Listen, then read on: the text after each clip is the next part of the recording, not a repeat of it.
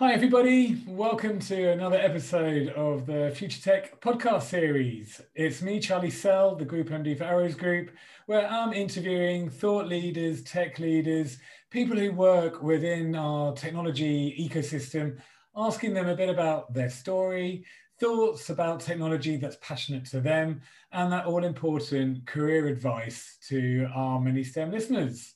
So I'm really pleased to have Dr. Shawful Islam with me today, who is the Chief Product and Data Officer at Outthink. Outthink are a global human risk management platform. And as we're going to find out, Dr. Shawful has quite an interesting story of how he got into data and technology and a bit about what he does. It's really, really fascinating. So Shawful, welcome to the show. Thank you. So let's jump straight in, and let's hear a bit about your story, how you got into data and ended up Outthink as one of the many companies you worked with. Yeah, thank you, Charlie. So I guess my story starts is that I did a degree in psychology because I wanted to sort of understand people and I wanted to get away from science. Okay, so psychology was a good way of not going too into the humanities, but but far away from sciences as possible. Unfortunately, I turned up and realized that most of it was research methodologies and statistics. But it was okay. It was so okay that I did a master's and then a PhD in psychology. And one of the things that I did when I was doing my PhD was that I built a model to predict why children have accidents. Back then there was no data science. Cloud computing wasn't even probably nascent, if at all heard about. We're talking late 90s here, giving away my age. So I use sort of advanced statistical techniques to predict why children have accidents, putting in multiple variables that I collected. And then what happened was I realized I didn't want to work in academia, but you're sort of unsure after you do a PhD where you could fit in. But I got a role at the NHS, and I was basically a sort of a health researcher, health promotion researcher. And what I did was I tried to work out why children fell ill, why they came into A&E wards in hospitals, that kind of stuff. And then a few years there, I moved into public sector. But one of the core things that I did actually early on is that I realized that if I took my academic sort of approach to understanding human behavior, which was typically surveys and asking and interviews, it didn't really excite me. What I really enjoyed was getting actual data that people did. So in a hospital, if you imagine, they've got the patient administration system. So it logs, who arrived, when they arrived, what their condition was, if there's any background. It has all their demographic information around them. Same when I worked in local government, we had access to, housing benefit data, council tax data.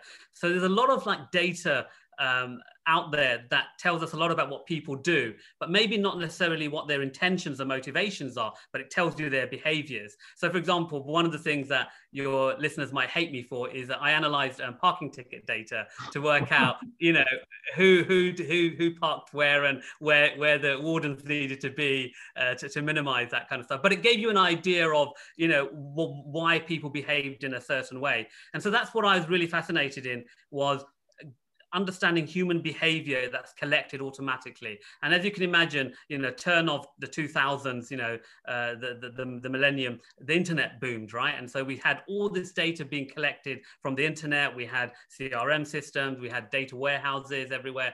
And so I was more interested in that kind of data than the traditional research type, survey type data. And then, a few years afterwards, I decided I'd go over to the commercial sector.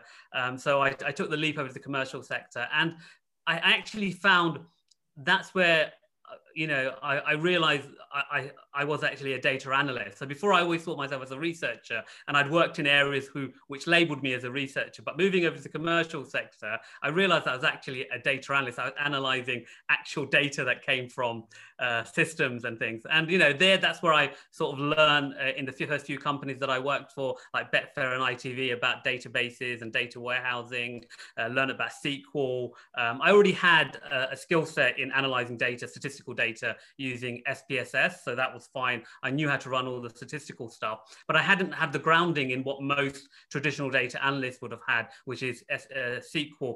Excel and I found I've always been sort of good at that kind of technical stuff. And I think it's more that I can work things out. So, but one thing I'm really bad at, and I'll just tell you now, is that I'm very bad at remembering code. So, if I was to go to an interview and they asked me to code something, I'd be rubbish at it. But I could solve the problem. If you gave me a bit of time, Google and some books, I could solve the problem. But anyway, one thing I did realize is that I was quite unique, that I had a psychology background. I was working in this data space where most people came from a maths background or a computer science type background. But what I felt that I didn't realize at the time, but later on I realized, is that I was always presenting my findings. And I found that senior stakeholders would always come back to me and want to know more. And I always wondered why they'd come back to me and not to my peers who were probably more from a more technical approach. And the thing I learned later on in life is that I was very good at empathizing with my audience, right? Because of the psychology, I understood that we're all people. I had theories on why people behave in the way they do, how their belief structures are sort of formed and stuff. And so every time I was presenting, I was, I guess, informally deploying my psychology knowledge. And again, I don't know if it was because of my psychology training or whether it's because of me, but, life experiences are a combination of, what you've studied and who you are as well, I guess. And because I was approaching it in a way that I wanted my audience to understand what I was doing and how it would help them, I found that it was easier for me to progress up the career ladder, okay? Because I was presenting to senior stakeholders, and then eventually I became part of, what are senior stakeholders. And so, so after ITV, I went agency side. And the reason I went agency side is actually a personal challenge. In all the companies I'd worked in, whether it was the NHS or local government or Betfair or ITV, I grew teams. But I always wanted to know whether, they saw value in it. And I thought, if I go to an agency and I grow a team, there's got to be value because someone's paying for it, right? Whereas with an internal client team, it's not always the case that, someone's paying for it. They may just give you an extra head count because they want to keep you. I didn't know anyway. So I went to agency, and there Wunderman, I grew a very large team. And then eventually I started my own sort of consultancy in data science. The first one out in Indonesia, and then a current one here, which is called Subatomic Analytics, where I do a lot of sort of data analysis and data science. And then, as you mentioned, I also work for Outthink as their chief product and data officer, trying to build, or we are building, the first human risk management platform. So that's really my story of how a psychologist ended up in the space of data and tech. The other thing to add, just the other thing to add, I've always been interested in technology, though, as in how things work. So, even when I had my first PC, I actually built it rather than buy one off the shelf. I wanted to build it. So I think, even if you are from a non-tech or STEM background, you have to have some interest in tech. And one of the things that it benefited me having that interest is that as a psychologist, when I used to collect data in my research days, I created the questionnaire. So I knew what I was asking and what I would get. But when you're using data from systems, you have to understand how it's being collected, how you tag a website, how you put a field in a CRM system determines the data you collect. So therefore, your analysis and your insights are influenced by the quality of the input data. Yeah.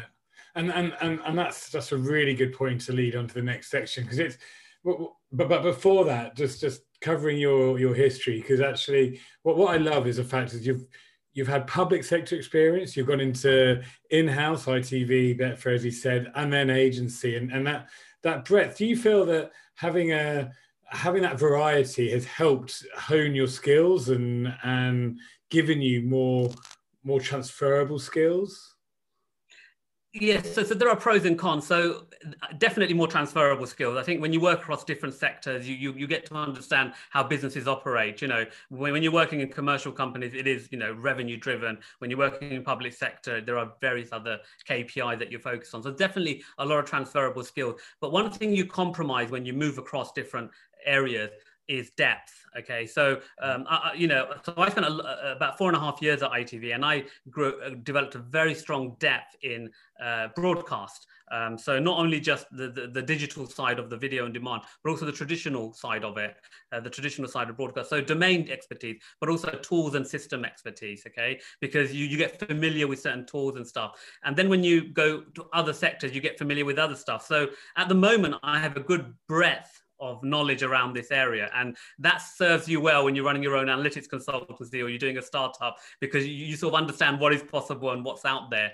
But what you do lose, and if you're interested in that, is if you want to be a specialist, okay, and you want to have a very narrow expertise. So if you wanted to do, let's say, a deep learning, machine learning engineer, it wouldn't be advisable to work across so many different sectors doing different things. You probably want to home in one domain, one sort of type of data set, and one tool to build that. Yeah, and that's a really good point, because I think that's where the world of technology has moved on. When I entered the industry, and I'll show my age now, 15 years ago, where software engineering, or in those days developers, that was the learn one language, become an expert in it, and it will give you a job for life. And even over this 10, 15-year period, the software engineering world has changed, where now actually polyglot engineering or learning a variety of skills is quite important, because that's evolving on a daily basis. But what I've seen is then the niche new areas are coming from cloud and data, where machine learning, robotics, where you do need to really learn, because it's so complex. It's super in depth. So you have to become a master of it if you want to really be the expert, I guess. Yeah, exactly. And if you imagine, in the tech space, a few years ago in CMS world, you had to know Drupal or something, to because they needed data expertise. But now, the likes of Wix and, so CRM tools, just, you don't need that expertise anymore. And I'm sure in the data space, we may end up there. But for now, there is a need for, like you said, machine learning engineers, data engineers, data ops. There's all these roles that have come about, mainly because, like you said, because the data and cloud converging and some specialist skills being required. But yeah, so let's see how that spans out. And I guess that leads nicely into the next part of the conversation, which is around the evolving technology. And if we keep it on data, where even let's just use the last 5 years, how have you seen the world of data and cloud, but data specifically, jobs 5 years ago versus jobs today? And then jobs in the future? Do you see a trend, or do you see a movement? So it is interesting, because I think a lot of, when I look at the core of data analysis, whether you call it data science or business intelligence, it still remains. How you deploy that has changed. And so I'll give you an example. The first time I interviewed a data scientist, it was 2014. So like I said, because I'd already done what data scientists do, I didn't think of it as, they're just sort of statistics. But the first time I interviewed a data scientist in 2014, when it was all buzzing and new, and he said to me, I was using all these techniques. And when I was asking him, what is it? It actually boiled down to actual statistical techniques. And then it dawned on me, what's happened, okay, is that, first of all, you had hosted solutions. So people, companies would buy data centers, right? And what that meant was that in some way, they limited how much data they would play around with, because it's cost, right? So if an analyst suddenly wanted to look at all of its log files, that, unless the company was splashing in money, they were like, maybe not, we'll process it for you, we'll aggregate it for you. And so, they never got the richness of the data, because the data center was a cost. Then when we had cloud, especially with Amazon coming in first into the scene, and they're providing that scalability that you can ramp up and down by day, or even by hour, literally. You didn't have to pay for a lease for 12 months. You could literally buy for 1 hour, process all that data, narrow it down, and do that. You had now much richer data that historically was potentially available, but wasn't probably being used because it just cost too much to process and analyze. So you had that. And then at the same time, you probably had a stream, I guess, of data analysts or people who had statistical skills like myself, but were from a technical background. So maybe people who studied maths and computer science, or a bit of computer science and AI, who realize now actually do things because they had the data and the tech. Right. So, the likes of Amazon and Facebook, they would have already had those people with their in-house technologies building these kind of stuff. And so therefore, other people thought, well, we could now do that. And so I guess then, data science became sort of mainstream. So, in days, I think that's what was happening, that convergence of the cloud infrastructure, people realizing that they had the combination of skills to be able to utilize that. And then over that, I think two things I've noticed happening a lot. Some companies have come onto this new. So they've probably never had data before, and they got into that new, and they've hired data scientists. But what happened is that they actually needed data analysts because they were seeing the data for the first time. They were just fascinated with the analytical side of it rather than the data science side of it. And that's where I think it's been a bit hit and miss for data scientists, where they've gone into roles and they've been disappointed because the company's doing great stuff, but they're actually interested in just the fundamentals. The second trend, what you're finding is that you've got traditional people like business intelligence, what we used to call business intelligence or reporting analysts, who are now moving over from traditional, on-premise business object to cloud-based Redshift and Tableau, for example.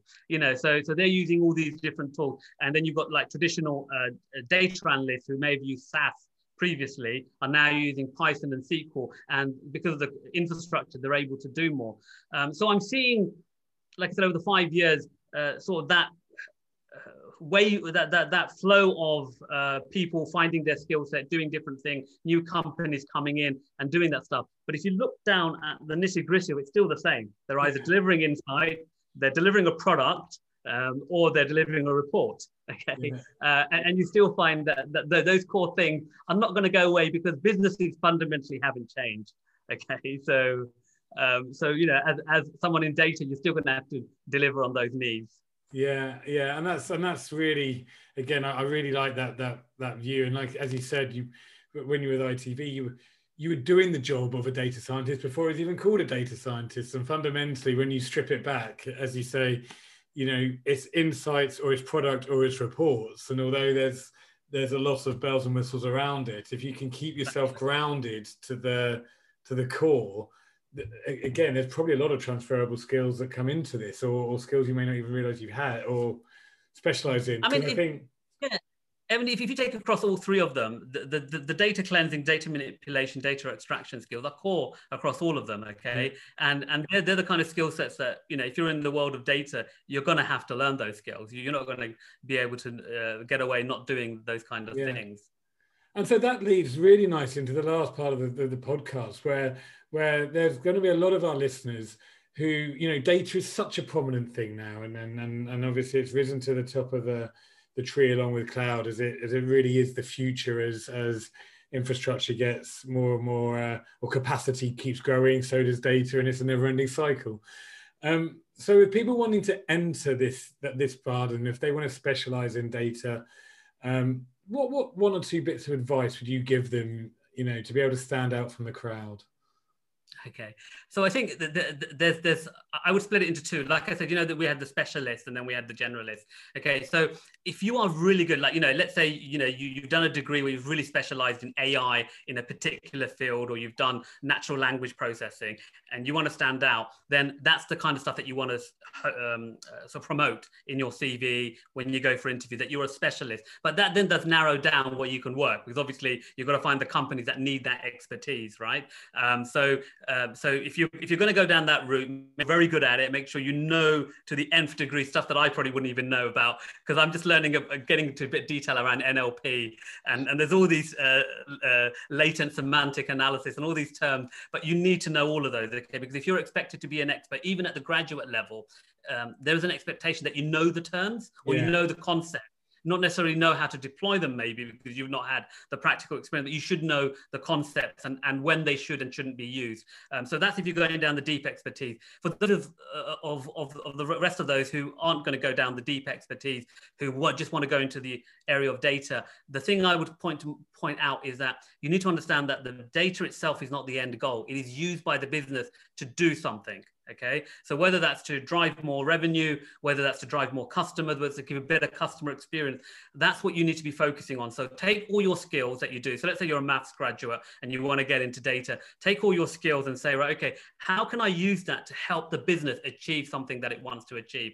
And you know what, most businesses, you don't need to speak to them, but you will know, if you speak to any business owner, you will know they have the common needs. They've got to maintain margin, they've got to keep their costs down, they've got to get more new customers, retaining existing customers. They're common things that they have. So think about the skills that you have and how that can be used to help the business do that. Because, you know, from my experience, and I've recruited a lot of people, I mean, I have probably interviewed thousands of people, is that I see a lot of smart graduates coming through the door. You know, it's not like we have a problem with smart grads. We've got a lot of people who are very technically very good.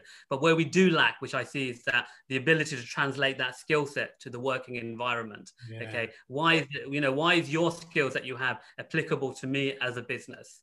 And I think if you can show that, you will stand out, because you would have taken, or you would have demonstrated yourself in a way that someone who only demonstrates them after they work for a couple of years have gained that knowledge. Okay, so, you know, if you are a graduate now, try and pick those skills up. Just speak to business people. You know, you find they have common challenges, and you'll know what they are, and then see how your skills can help tackle those challenges. Yeah.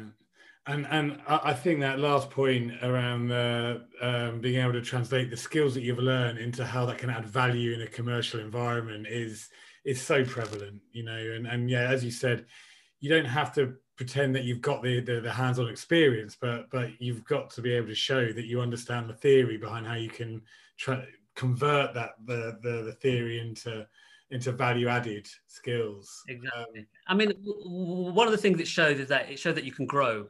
Okay, because as an organization, when you hire someone, what you don't want to think is, oh my God, I've got to spend so much effort getting them from here to here. If you're already demonstrating that you're a graduate, you've come for an interview, and you're already talking about the world of work as though, you know, you've done a bit of research, you've done a bit of reading. That, to me, as an employer, is impressive. That shows to me that you've gone beyond just relying on your degree from your university, right? Yeah. Again, totally agree. Well, Shawful, thank you. What a great way to wrap up this quite special podcast, with it being focused on data and with your background being as varied as it is. And to our listeners, I really hope there's been some really good takeaways from that. You know, what I took from the conversation varied everything from understanding that getting into technology and doesn't have to have a STEM background necessarily, but actually it is still about having an interest and a passion and being able to transfer skills, and for the grads to really think about what your skills are and being able to transfer them to show a future employer how that can add value and that you can learn. I think that's what we finished on, that your ability to be able to grow and learn. And if you can evidence that in various ways, it's going to make you stand out a lot more than people who are just purely leveraging academic results or theory. So yeah, thank you, Shawful. Thank you very much for being on the show. I hope you found that not too painful. It's very enjoyable. Thank you. Brilliant. And to all our listeners, that's another episode of the Future Tech Podcast. The podcast is on our webpage, arrowspodcast.com. It's on the career portals of our 17 partner universities, and it's also on Spotify, Google, and Apple. So here's to another show. Thank you everyone for listening, and goodbye.